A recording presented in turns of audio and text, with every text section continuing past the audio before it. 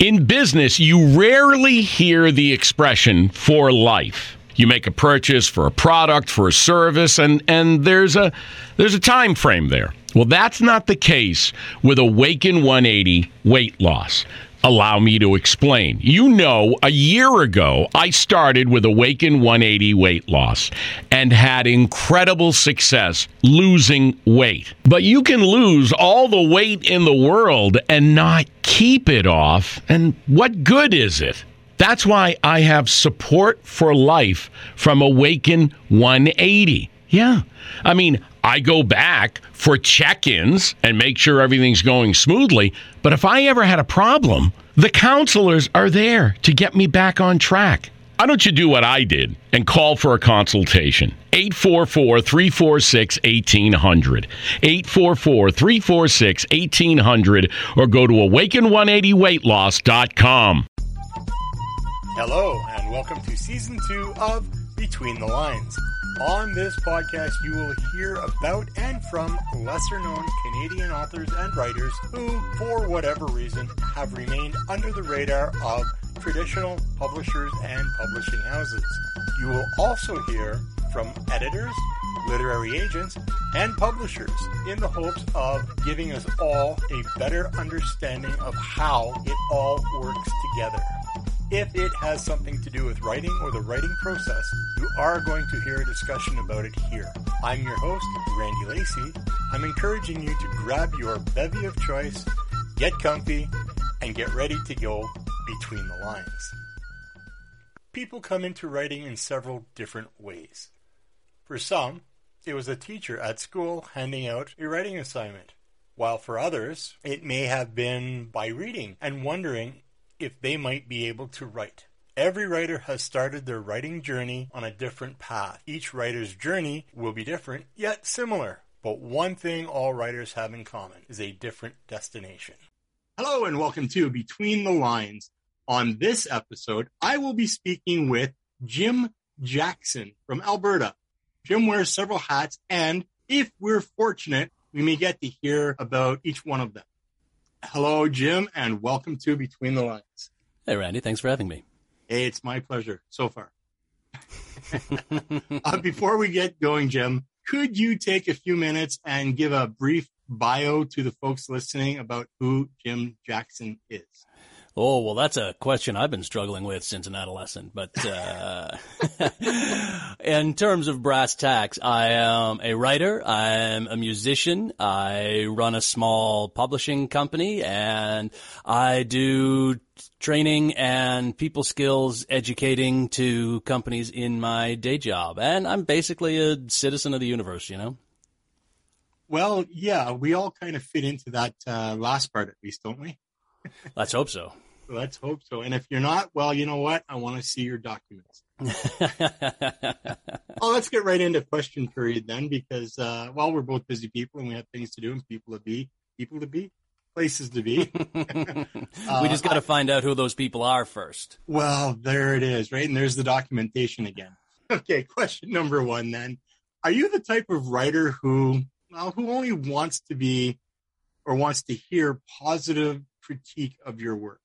Ooh, well, I think that gets into a discussion of how are we defining the word want? I mean, well, I don't like to hear the negative stuff, but it is what I know will help me get better. I mean, I want everybody's notes that I can get, and then I'll decide kind of where I want to go with it. But the things that really sting, I find, with the negative criticism are the things that I kind of noticed were a problem before I even sent it to anybody, and just hoped nobody else would notice. No, it'll be fine.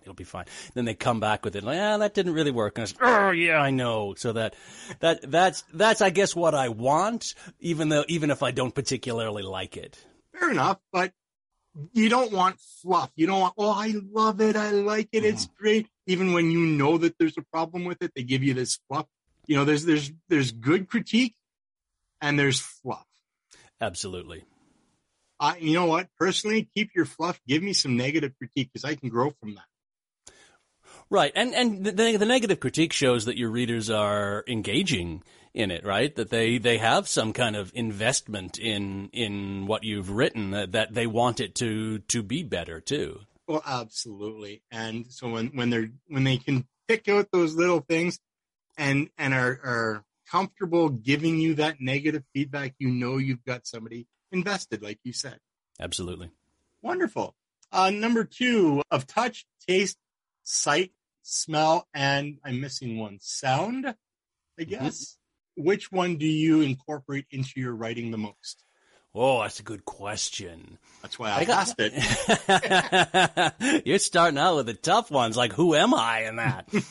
I think I'd like to say sound, with the musician background. And in fact, my latest book has an aging 60s superhero who's powered by sonic technology. So I think I use sound, but if I'm really thinking about it, it's probably smell, because I find there's nothing so evocative as a smell. It goes directly to the memory center of the brain, right? So that it just brings up these memories, these feelings without any kind of conscious thinking about them.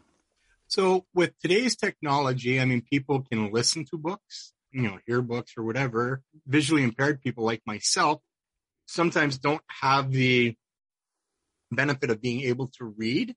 Mm-hmm. And so, but how would you write something for a blind person in your book? Or is that even a consideration?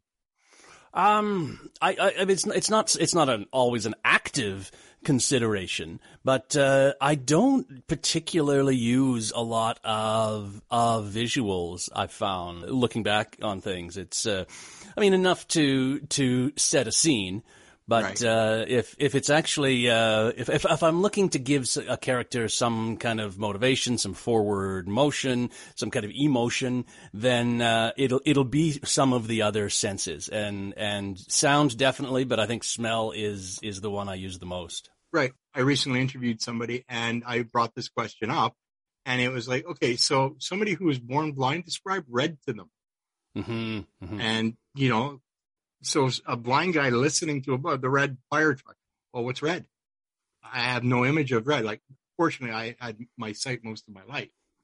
And I still remember a lot of the things that I used to be able to see with clarity. Right. But somebody born that way is different. I actually had a first-year philosophy professor ask me that exact question. How would you describe red to someone who was born blind? And and the class kind of fumbled around for a little bit. And it's a color on the spectrum between these wavelengths. No, that's not going to do anything. Nope. No, like an apple. Well, we all know that you can get yellow apples, red apples, green apples. So it's not an association necessarily. Right. And somebody said, well, hot is red. Is that necessarily true? I know something is so cold that it feels hot. Right. Mm-hmm. So, I'm just curious. That's, being visually impaired. I'm just curious how many people actually consider that aspect of writing, thinking about, there may be somebody who's blind that is listening to this book. And you didn't get caught up on it. So thank you. How many writing projects do you have on the go at any one time? I try to only have 2 specifically for writing. So one that I'm actively writing a first draft on, and then one that I'm editing later. And even that can get a little bit much. But then usually there's also some musical stuff, always some side projects there. There's publishing other people's work through the publishing company. So there's usually a lot going on at the same time, but for writing specifically, in a perfect world, I would only have one, and then write it, edit it, move on to something else. Okay. So how do you diversify your time between each then? With difficulty. It's no easy navigation, is it? No. Yeah, I mean, I use Trello to organize what I have to do, but it doesn't mean I still hit all those checklists that I have to do each month anyway. So it's more just a focus. Now, it's a lot easier for the writing part of it, I find, for myself, because Because then you're invested in it. You want to, when you're writing that first draft, when you're telling the story to yourself, you really want to see how it's going to turn out. Even if you have it all planned out, you want to see actually as it gets onto the page. So I find there's an internal drive for that. For editing, though, it's more just if you want to get this out, I have to do this. It's just going to happen. Fair enough. I've just recently discovered the world of mind mapping. Okay. Are you familiar with that? Yep. Does that work into how you do things or no? When I'm coming up with a concept, for example, I'll use some mind mapping. So when I was looking at creating this fake, this fictional superhero from the 60s, but still that had to have enough of this recognizability as an early Silver Age superhero would need to. Mm-hmm. I did that. So what is it? Sound technology. What does that go with? Oh, that kind of reminds me of Australian Aboriginal sound Dreamlines, which are based in sound. So maybe I can bring in an idea of that. And then over here we have this psychedelic thing. So where's that going to come? And so I'll mind map out a concept. Okay. Not so much for plots, though.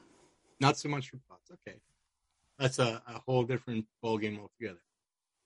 Absolutely. What do you consider the hardest part about your writing journey?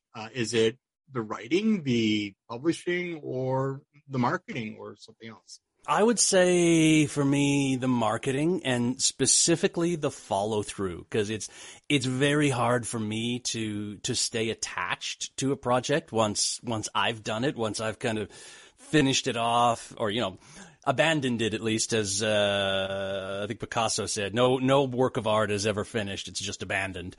But once I stop polishing it and just put it out there, I've invested so much in it, and I want to move on to the next thing. So that follow through with the marketing is hard for me. But I have help. I have help with Black Fox Marketing in Calgary. That's Black Fox Marketing. If I can put a plug in there for my marketer.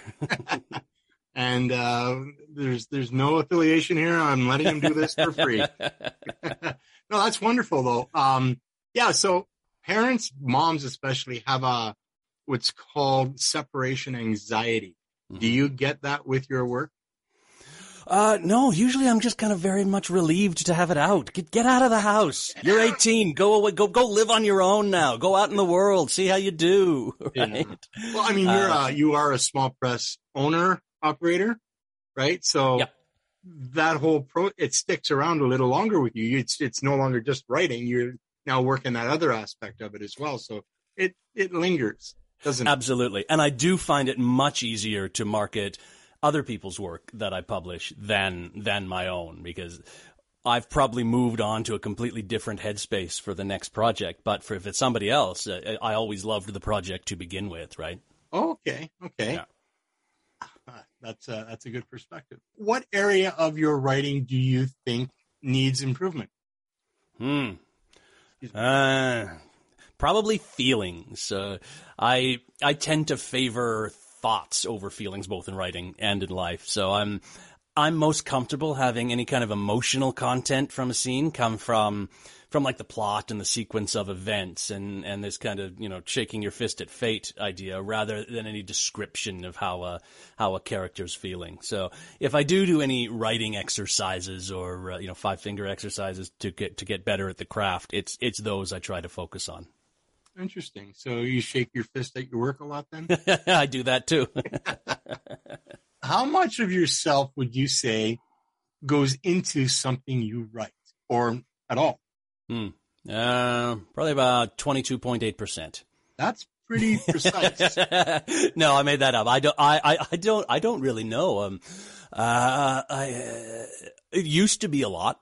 It used to be quite autobiographical. Now, it's definitely not a huge amount consciously, at least. I mean, it must be buried in there somewhere, but I find what I've enjoyed writing most in the last few years, when I came back to writing, is something based around a concept, right? So then the concept takes a lot of the structure and that off of hanging it on anything autobiographical, I think.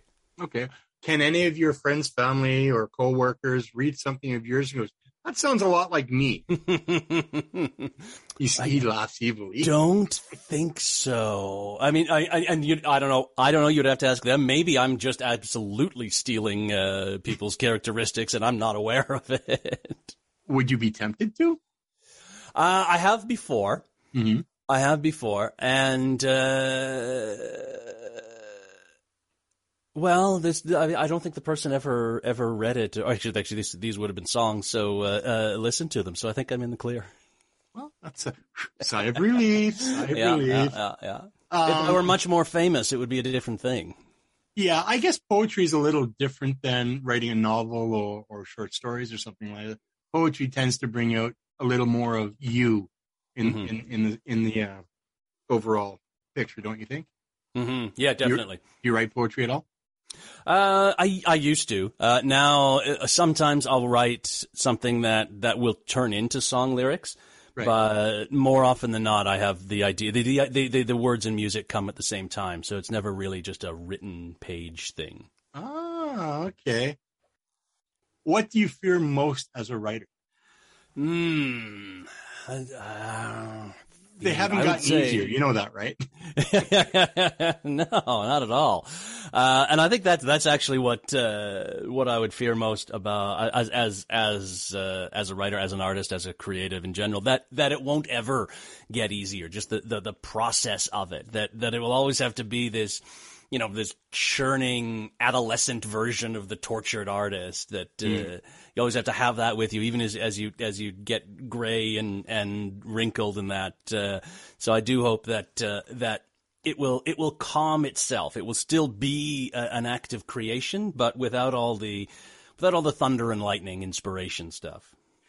I don't know if it's a big thing in Calgary, but out in Vancouver many years ago, I don't know if it still exists today, but they have these down around Stanley Park along the seawall, struggling artists set up their work and try to sell them and stuff like that. Mm-hmm, mm-hmm. Is that a thing in Calgary? I don't know. Do people do that, or have you ever had to do that? Or I've never had to do that. Fortunately, I've been lucky, or I went a day job route instead of trying to do a full-time creative thing when I was younger. So I've just come back to this as now that I'm kind of settled. But no, I've never had to do that. I have gone busking. Not that I needed to do it to eat, but it's a great way to practice your craft and to see if anybody cares about what you're doing at all. So here's a hidden question that you had no idea was coming. So if I were to show up on your doorstep in a time machine saying, "Hey, Jim, get in," when and or where would you like to go? Ooh, and why? Okay. That's a good one. So, okay, I'm going to narrow it down slowly here. Probably 20th century sometime. Okay. I might say now, provided we could come back and maybe pack some food with us. I've always had this very romantic association with the American Dust Bowl in the 30s, in the Depression, where people just had to do what they needed to do to survive, right? And I find a lot of the art, the popular art and popular culture reflects this huge optimism, which I don't think a lot of people were feeling, but I've always found that very interesting, that at times of real hardship, what happens to pop music, to movies, and that is that they become very uplifting, right? Because you don't want to, nobody wants to see a depressing movie when they're already depressed. I don't know. Or maybe it might cheer me up to see other people having a harder time than me. If there's that. But go back to the 30s though. That's okay. The blues has been around a lot longer than that, but the birth of the blues as we know it today stemmed from in around that time. Exactly. Yeah. And being a blues musician yourself, maybe is that part of the reason why you'd like to go back to that? Definitely, yeah, because that's when it became codified, and with this structure that Robert Johnson brought in, it's going to be like this, and then so from there, that's what we, as you say, what we recognize as the blues today, and that's another example of that, of a very time of hardship that brings out this invention, this creative invention of an art form. Well, we're pretty much done with those questions, and now I'm just going to ask you, what advice would you give or offer someone who is just beginning their writing journey? Mm-hmm. And this question I haven't asked a lot, so I know this answer very well. Just write every day if you can. Right, just keep writing. Put your bum in a seat, or get a standing desk. That's healthier. But just make sure you are writing as much as you allow. Because there's a great book by James Scott Bell about what does he call it? I can't remember his term, but resistance. That you'll, as any creative, you'll come up against this resistance. But if you want to be serious about your craft, whether it's writing, whether it's some other kind of art form, you do it, even when you're feeling bad. So like Arnold Schwarzenegger didn't on a bad day skip the gym. He had no bad day. He went for twice as long, right? So if you're having a bad day, write for twice as long. Make it your own. You can always fix bad writing, but you can't fix non-existent writing. Exactly. Excuse me. The other thing too, though, is unrealistic expectations. Mm-hmm. So we set limits that we can't live up to, and then it defeats us. Right. Right? So I'm going to write 2,500 words a day. Well, is that really realistic? Yeah, and even if you can do that for a little while, you're going to burn out in a minute. Yeah. Yeah. So it's a matter of setting realistic goals. Yep. Yeah. I was lucky enough when I was writing most of my books to have an hour in the morning that I could set aside, and I found no matter if I thought I was writing fast or slow at the time, I could do about 1,000 words in an hour, and then that set me up very nicely for the day. I just felt good after that, right? So yeah, one of the ways resistance works to stop us from our craft, from our art, is by making us think we had to have these unrealistic expectations. So yeah, definitely don't try and write 2,500 words every day, but try and write 500. Try and write 250. As long as you're writing regularly, whether that's every day if you can, or every week if you can't do it every day, then that's really the important thing. At the onset of 2015, so New Year's Eve 2014 into 2015, I made a New Year's resolution that I was going to try and write at least one poem a day for a whole year. Now, that's a pretty lofty goal. 18 days in, I failed. 13 days in, I failed. And then I kind of beat myself up about it. And then I went back and I looked at what I had written, and I had more poems written than there were days passed by. And then I got to thinking, well, what was my end goal? Well, at the end of the year, I wanted 365 poems. So I redefined my goal. And then November 21st of that same year, I had written 365 poems. That's a brilliant way to redefine that. Well, it is, because you want the end picture. Okay, what is the end picture? This is the end picture. 365 poems. And that's an easier way to redefine it, though, but not everything is that easy. Right? Yeah. But you've got to be able to find that resolve to look at it in a different way and then get yourself a new direction. Absolutely. Yeah. And I don't stick to the 1 hour, 1,000 words a day. It's now I do it by deadline because I know I can now, right? Like with some experience, you don't need that regular training every day or every week or whatever. So I'll just set, I need to have the first draft of this done by this date. And then I'm pretty good now with self-motivation because I've done it before and I have that to look back on. How long did it take you to get to that point, though, where you could do that? Oh, a good 3 years of writing every day. Yeah. And how long have you been writing? Been back to writing since 2015. Okay, you took a break for a while, did you? Yeah, quite a long break as I kind of gave up everything artistic. I wandered the world for a little bit, and then when I came back and had a child and was looking very closely at 40 down the horizon a few years ago, I thought, this is something I want to do. I want to have at least a book out, right? Mm-hmm. So and that's been 5 books ago. 5 books ago. Good for you. Yeah, good for you. I've in high school, my English teacher encouraged me to continue writing poetry, and he said, you know what, you should look into getting published. Well, of course, life gets in the way, and my lifestyle, well, it wasn't really a healthy one.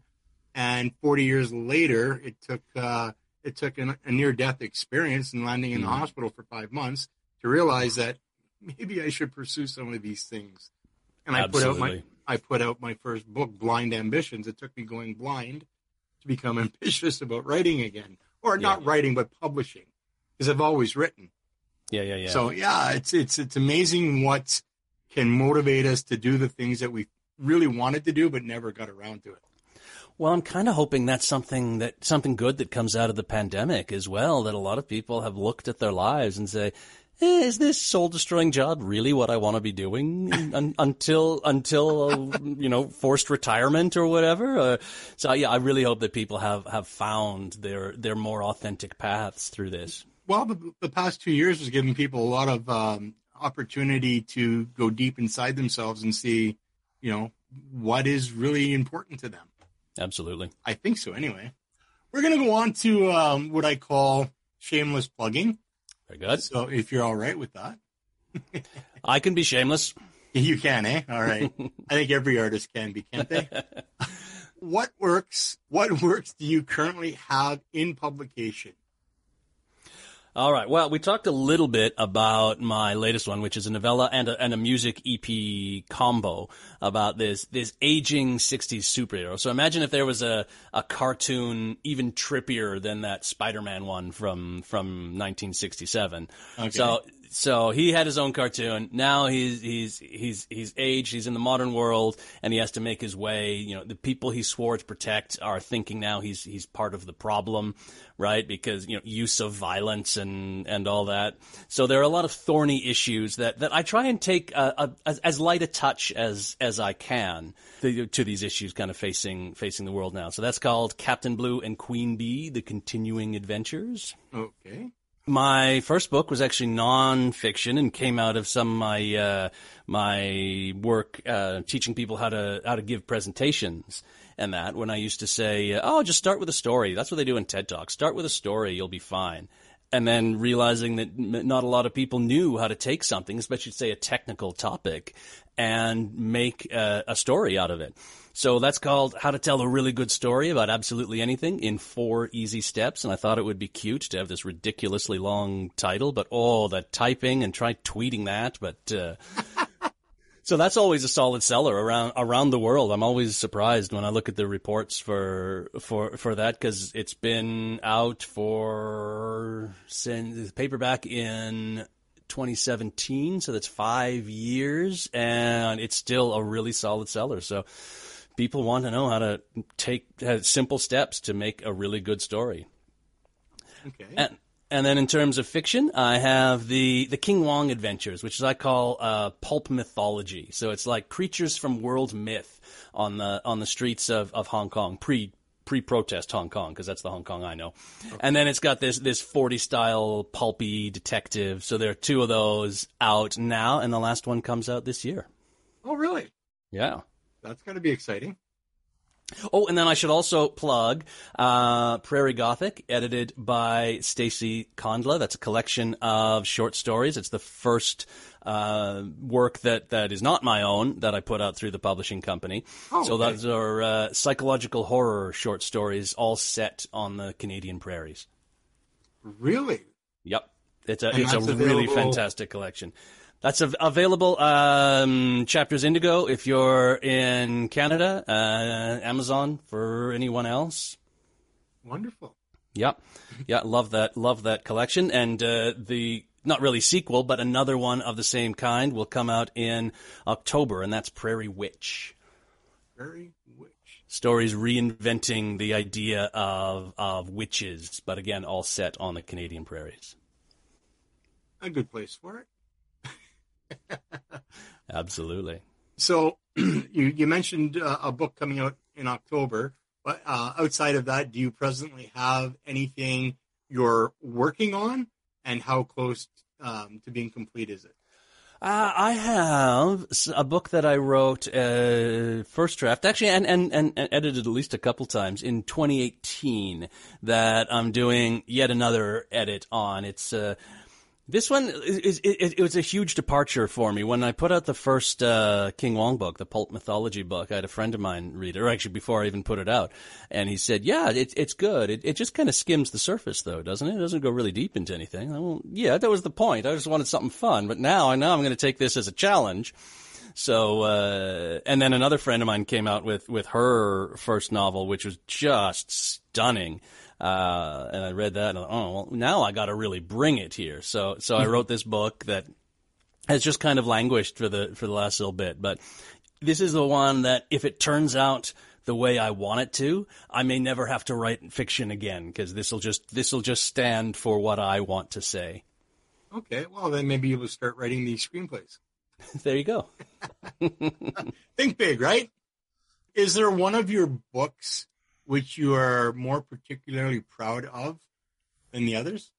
Yeah, again, I said I'm terrible at follow through, but I'll even say that, the latest one, which is rare for me. Usually I want to distance myself and move on to something else. But yeah, Captain Blue and Queen Bee, I'm really happy with. I think because writing it and recording the music, I just immersed myself in 60s psychedelia, in the music, in the sounds, right? And that was just a very uplifting experience, and still thinking about some of the jokes in that book still make me smile if I can laugh at my own joke, right? Well, why can't you? If you can't laugh at your own joke, what can you laugh at? Well, exactly, right? I mean, Seinfeld even laughed at his own, and anyway, that's another story altogether. So the ultimate question is, where can people connect with you?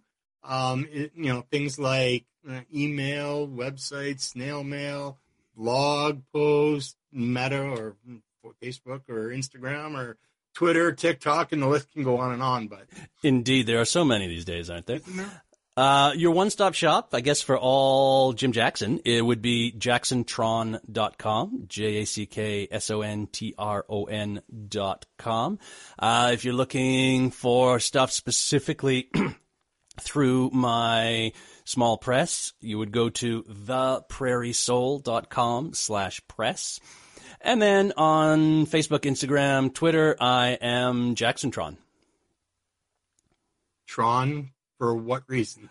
I was in a few years ago, I needed a new email address. Oh, geez, more than that. Like 15 years ago, I needed a new email address. And I was kind of into this retro futurism thing, like with toy robots and atomic spaceships and that. So I thought, I'm just going to use this as an email address. And then it kind of became a thing. So nothing to do with the movie or the sequel? Nothing to do with the movie. No. Maybe because I have trouble with the emotions. I am part robot, though. That could be it. Okay. Now I'm scared. And finally, do you have any last words of wisdom or advice you'd like to share about anything? Yeah, I was talking to a friend of mine recently, and when we were in university, we were, aspiring novelists and talked the talk if we didn't necessarily walk the walk by actually writing a lot. But some. And I was talking to him, and he kind of completely gave it up because he was saying, I wanted to get to a point where I could put out something perfect, and that didn't work. So yeah, don't wait until you think you can create something perfect. You can't. Your first thing is not going to be perfect. Your last thing might not be perfect, and that's okay too. So I would tell people, just create what you can now, and then after that, create what you can then. Mm-hmm. And you'll get better by doing. Basically, if you're going to be a writer, write whatever that looks like for you, to just actually do it, even if it's not great to begin with. So basically, in a nutshell, if there's room for improvement, there will be. Yeah. But just write it. Absolutely. That's actually really, really sound advice. And this has been, actually, I wasn't sure what to expect when talking to you because, I had this preconceived idea of, he's a small press owner, blah, blah, blah. And so I didn't know what to expect. But this has been really, really good, really fun. And you should go into radio. You got a great voice. Well, thank you for that. So, yeah, thanks for coming on the show. Thanks for agreeing to do this. And, it's been good. Cool. Yeah, I love this conversation. Thanks, Randy. You have been listening to Between the Lines. In future episodes, I will not only be speaking with Canadian authors and writers, I will also be speaking with those from the other side of the writing industry, editors, agents, and publishers, in the hopes of getting a better understanding of how it all works together. If you liked what you heard, hit the subscribe button to be notified of new episodes and content. Send all your comments, suggestions, or any questions you'd like to have a guest answer to me at randy.bplpodcast@gmail.com. Be sure to visit me at www.therandylacey.ca. While there, look for the Buy Me a Coffee button to help support the podcast. Thank you for your time and your ears. Tune in, be inspired, and write on. In business, you rarely hear the expression for life. You make a purchase for a product, for a service, and there's a time frame there. Well, that's not the case with Awaken 180 weight loss. Allow me to explain. A year ago, I started with Awaken 180 weight loss and had incredible success losing weight. But you can lose all the weight in the world and not keep it off. And what good is it? That's why I have support for life from Awaken 180. Yeah. I go back for check-ins and make sure everything's going smoothly. But if I ever had a problem, the counselors are there to get me back on track. Why don't you do what I did and call for a consultation? 844-346-1800. 844-346-1800 or go to awaken180weightloss.com.